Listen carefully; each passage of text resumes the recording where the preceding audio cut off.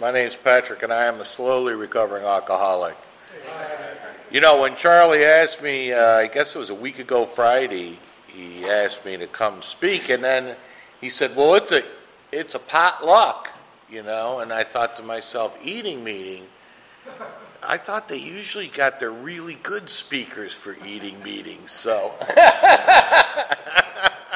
Charlie, I don't know. Just about 2 hours ago, I was thinking to myself, I don't know if I'm going to make it. And then when I left downtown Phoenix, I was like, you know, I like Charlie a lot, and I see that HOV lane, and there's a little sign that says $400 for a fine. I said, how much do I really like Charlie? But I made it here, and I do thank Charlie for asking me to come.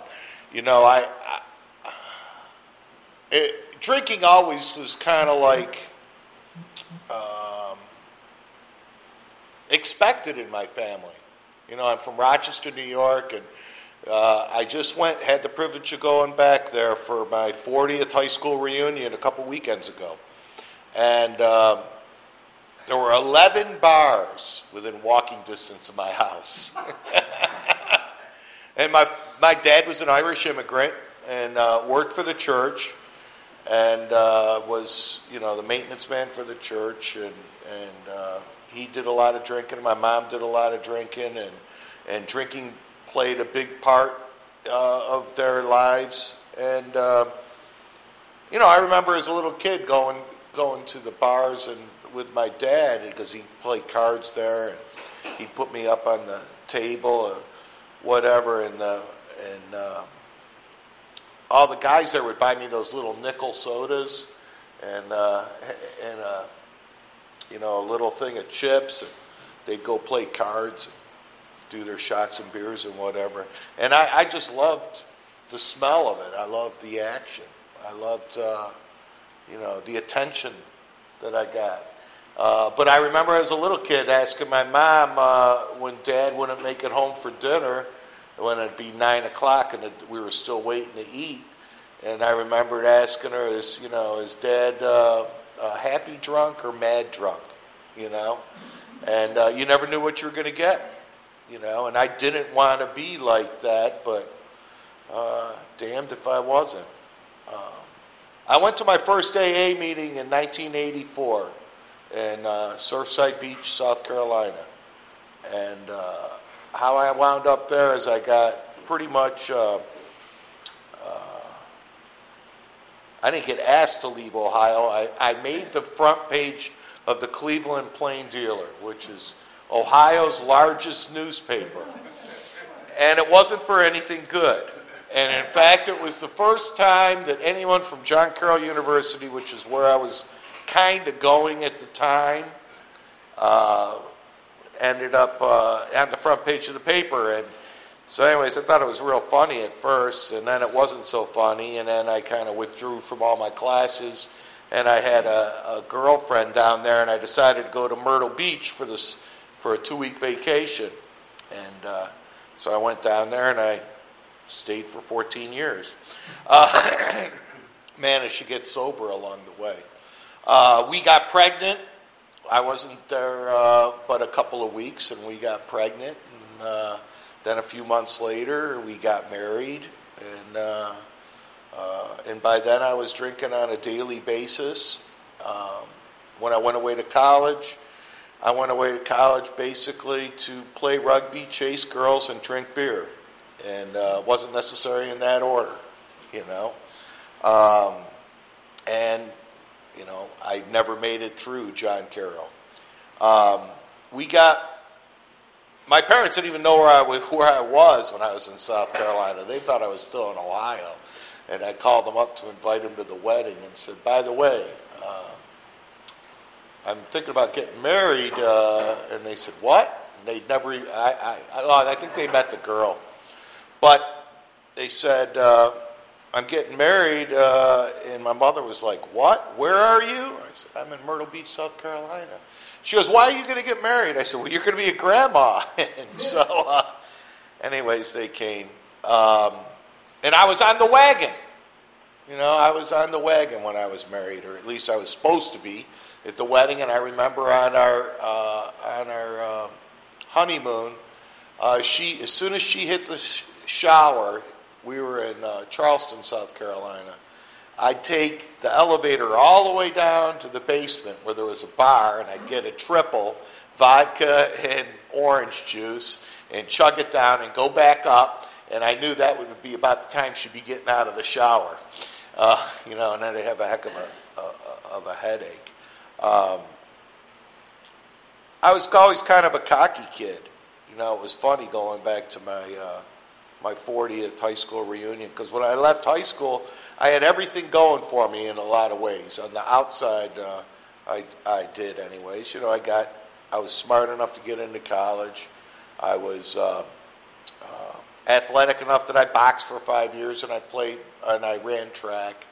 And I was elected president of the student council because it was an all-boys school. If there were girls there, they would have been smart enough to see through my line of BS.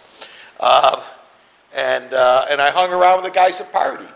I hung around with the jocks, and I remember my father telling me, "You did a good job," and all that other stuff. And I just remember looking at him the night of my graduation party and thinking, "You're full of something in bad manners." Regardless of what I did, I had this feeling like there was a big old hole in my gut. The wind was whipping through, and I didn't understand it at the time. And I went off to school and was totally ill prepared.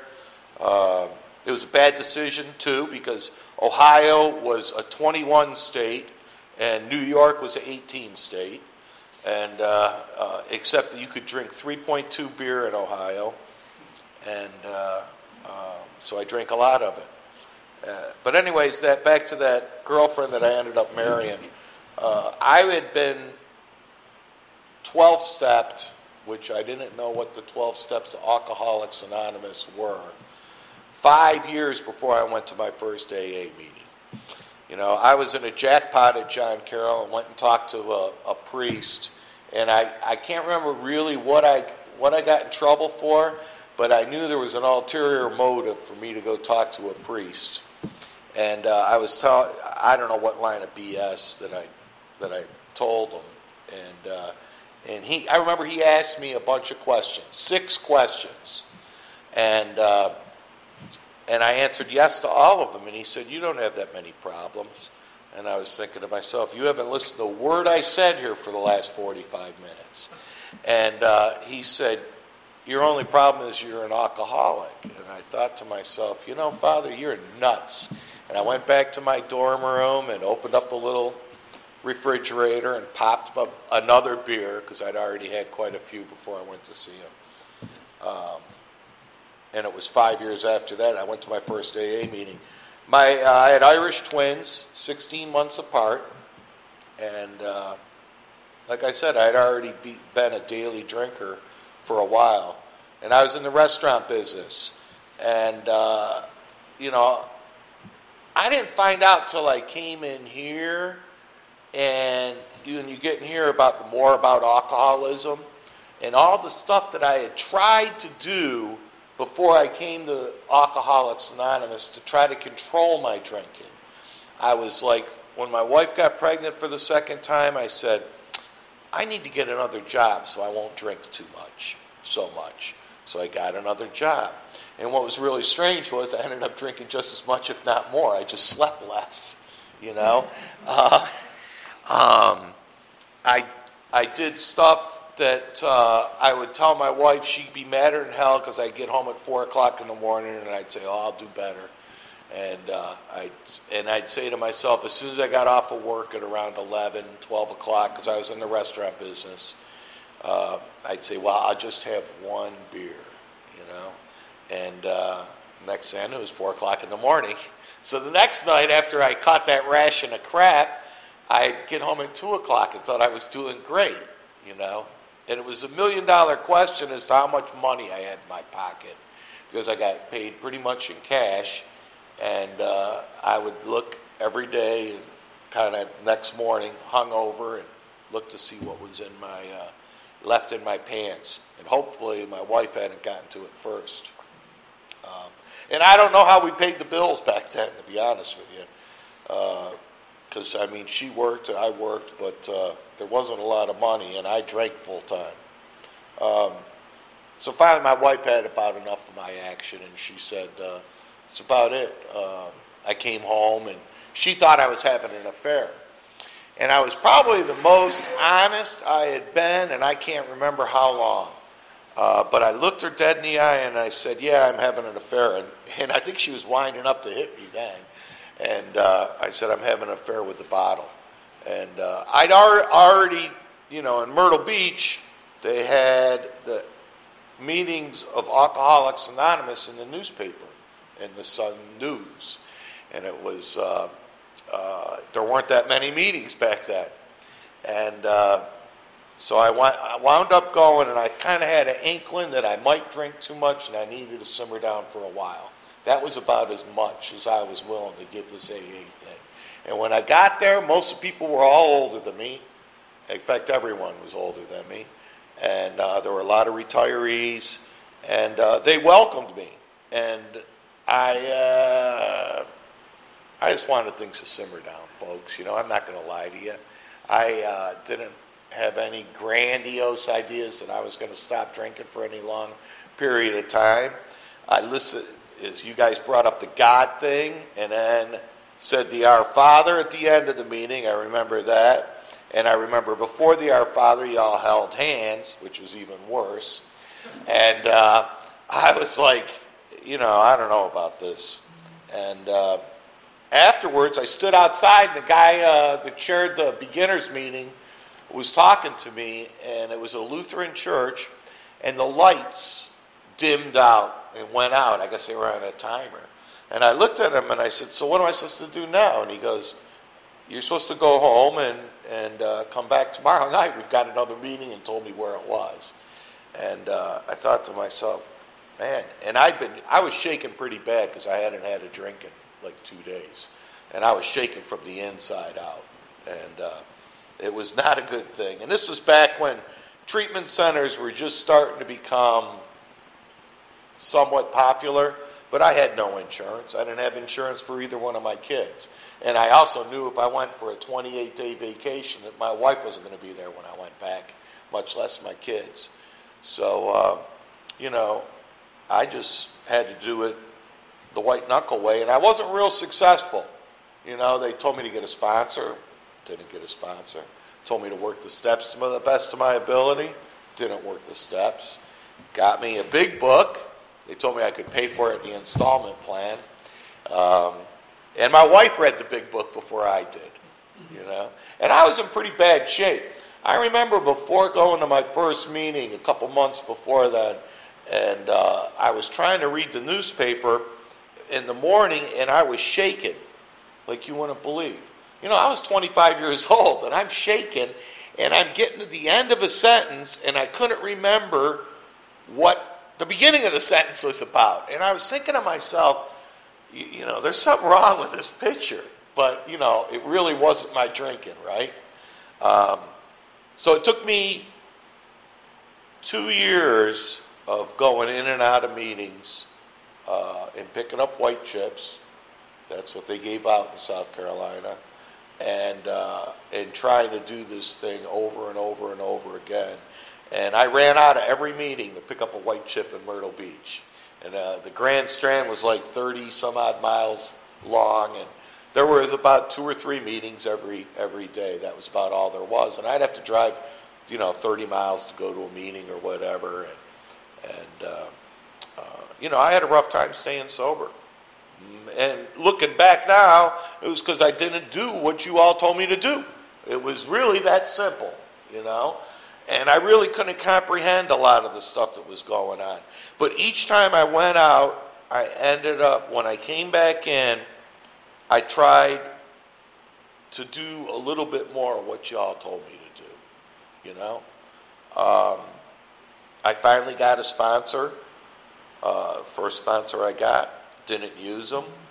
Called them up from the restaurant one night and said that I was looking at the bartender pour pour a Beefeater tonic, and I was mighty thirsty. And he was an old Polish guy from Buffalo, New York, and he said to me, think about what it tastes like coming back up, not what it tastes like going down. And spiked the phone on me. So anyways, I quit using Frank shortly after that. And I ended up getting a sponsor. And what I did was I ended up looking around at a guy. Actually, when I first saw him, he was a big guy and heavy guy. And he had a big red face. And he was always smiling. And he had like 7 years of sobriety. And at first I didn't believe his 7 years of sobriety. I thought, just like I thought there was a secret handshake, and I was waiting for the secret handshake. I thought he was one of those guys that had a bottle in the back and would, nip on it a little after the meetings or whatever. But he was about the happiest guy I knew. And each time I came back in to pick up a white chip, I was a little bit more desperate. I do remember that. And I was desperate as hell. And Herb had worked with this friend of mine in the program, and this guy stayed sober. And I was having a hell of a time. And so I decided to go find Herb and track him down.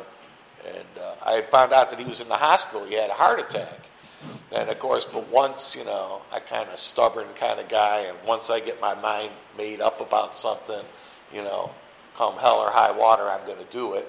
So I went and he was in the cardiac care unit, and which was like a step down from ICU.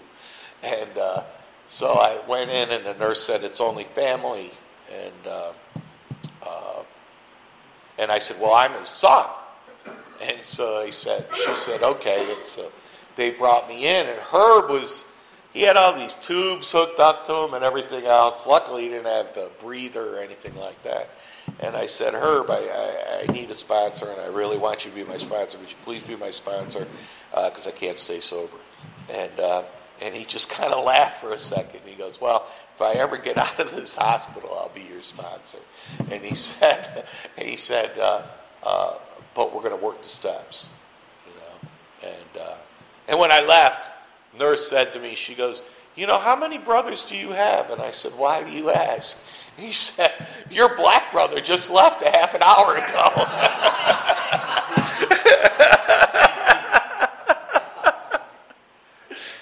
But, in the beginning, everything was always everyone else's problem, I must have gone to him a million times and said, Herb, and I'd whine and beef about my wife and go on, and she doesn't understand me, da-da-da-da-da. And he had an old El Camino. We'd drive around Myrtle Beach, this El Camino. And he'd listen, he wouldn't say anything.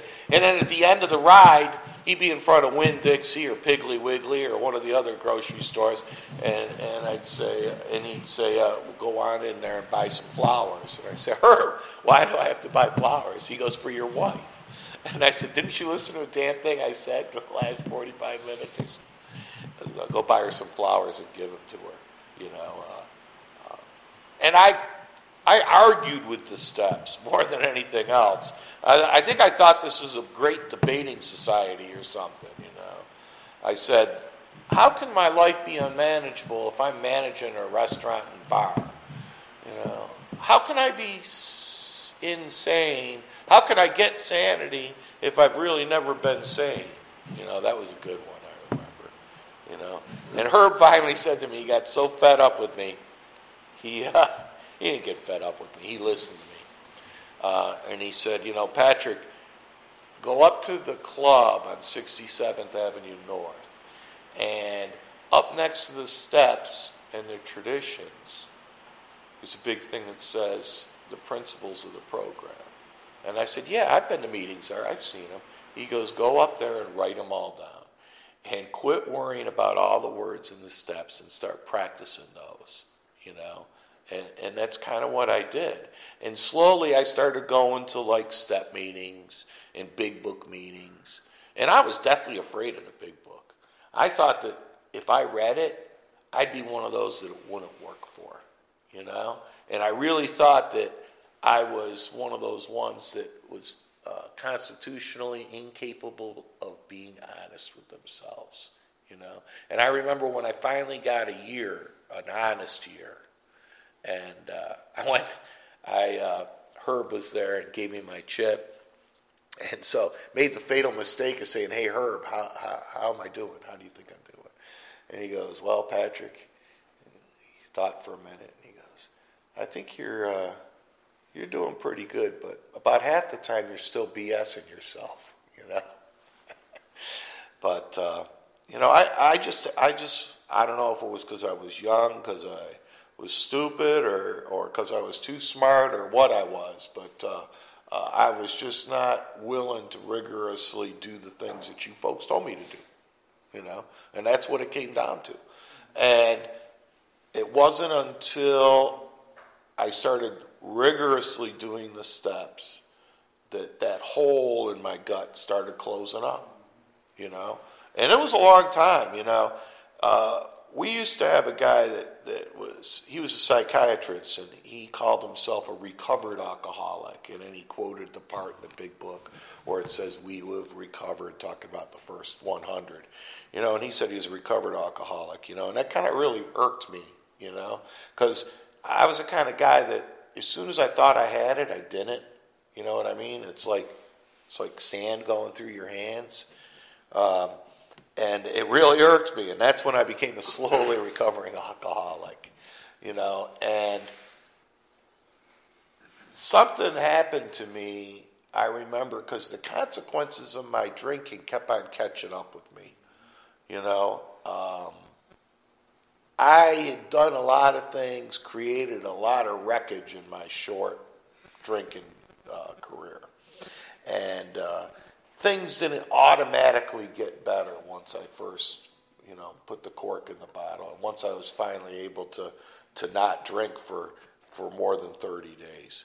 And, you know, things didn't, and, you know, my wife, things got worse with her.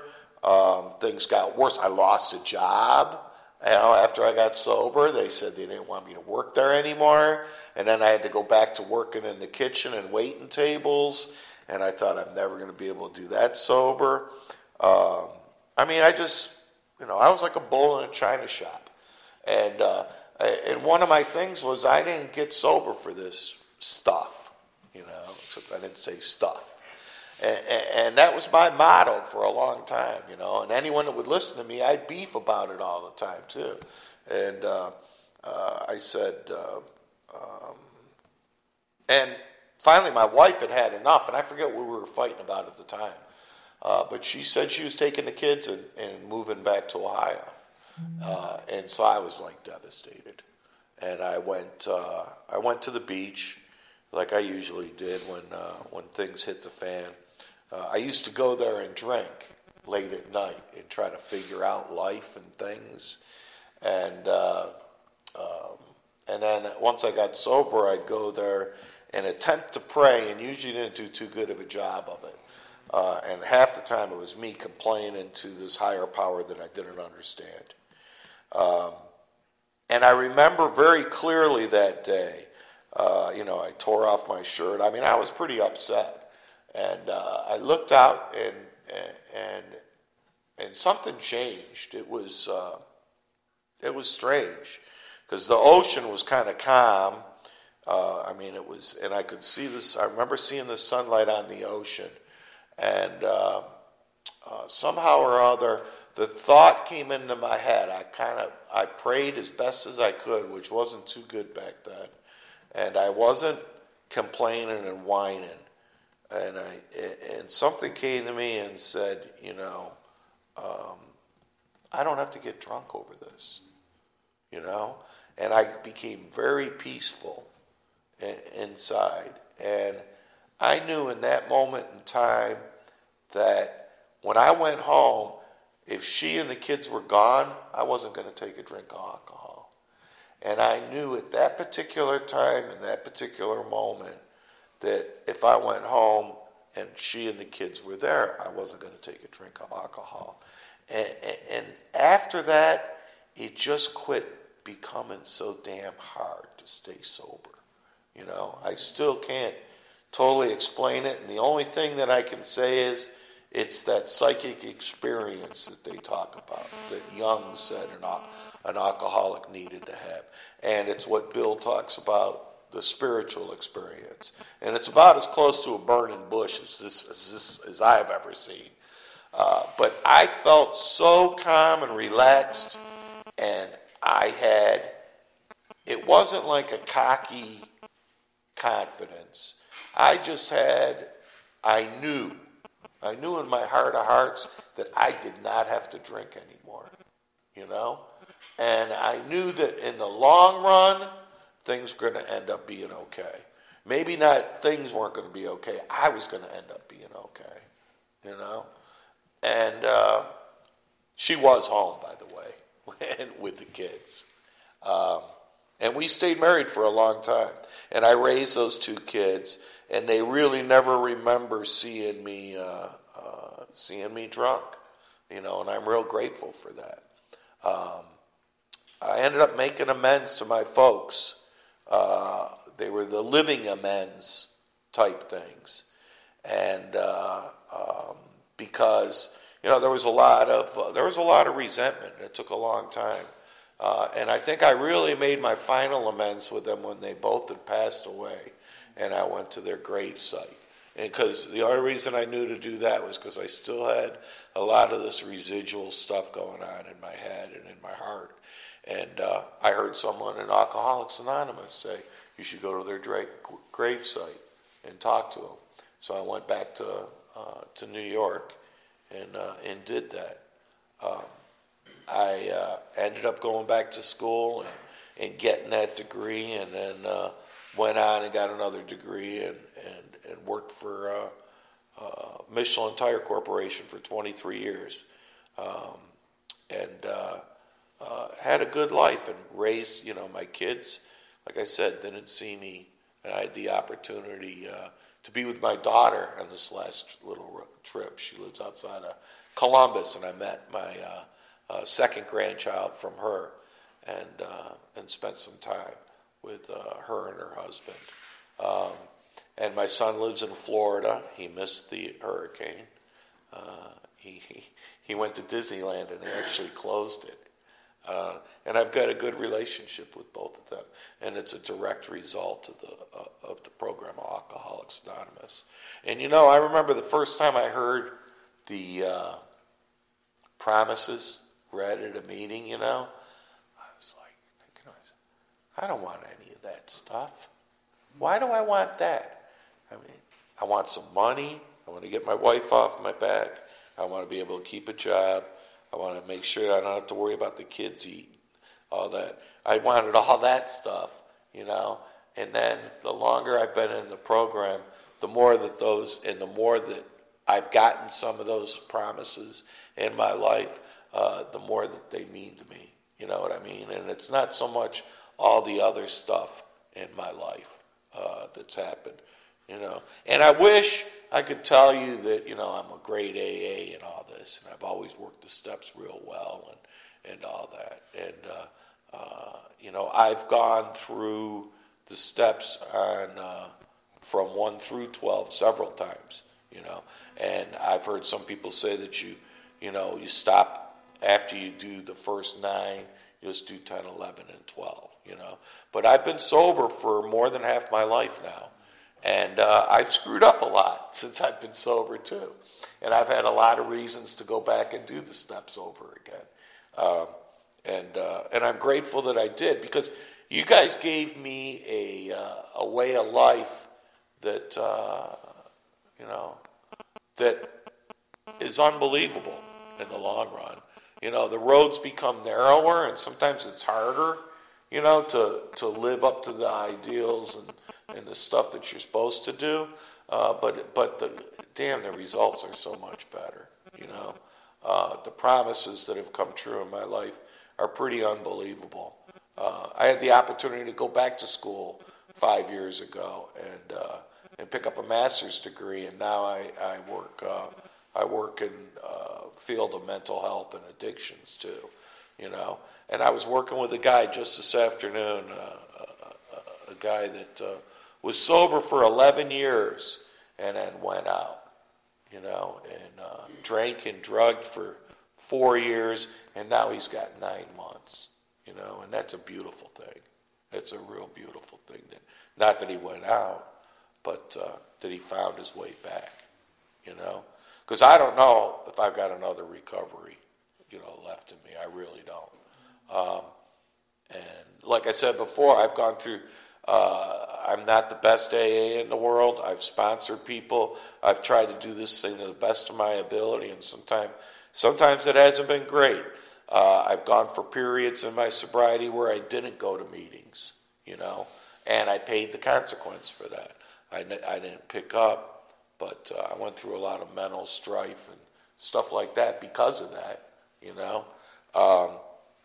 Like I said, I've moved probably 9 times to the best of my recollection in the program. And the successful moves have been when, as soon as I moved to a new place, I threw myself into the program and went to as many meetings as I could. Got another sponsor, got a home group, did all the stuff that was finally led me to success. The less successful moves were when I kind of went half sporadically. I started whining and complaining about how AA was different than it was back in wherever, because it's always a little different no matter where you go. It's just different people. The principles are the same, It's pretty wild. Charlie, I'm really glad you asked me to speak tonight. I'll never forget, I was kind of one of those guys that I had 2 years of sobriety, and I was planning what I'd say on my 20th anniversary, And, I was just kind of one of those guys. And the first time anyone asked me to speak, I was so excited. And his name was Jack, and he always introduced himself as, "My name's Jack, and I'm a happy alcoholic." And he was a great artist. His stuff was in every McDonald's up and down the Grand Strand. And he was one of the happiest guys I ever knew. So I said, "Where are we going to go speak?" And he said, "We're going to go to Grisstown, North Carolina." And I said, "Okay, never heard of it." He goes, "Oh, it's a little farming community, blah, blah, blah, blah. It's about, half hour, 45-minute drive." And I said, "Okay." So I wrote out this big, long speech, because I was going to show these people how smart I was and how I'm working this wonderful program. And truth be told, probably half of it was lies. But a hurricane had come through, and everyone evacuated, everyone came back. And so Jack and I drove up there, and it took us about an hour to get there. And it was this little clubhouse in the middle of nowhere, and they didn't have any power. They had candlelight, So I had to tear up that thing that I wrote and kind of speak from my heart. Charlie, I really appreciate you asking me to come speak. You're one of those guys, you always got a smile on your face, and it always does my heart well.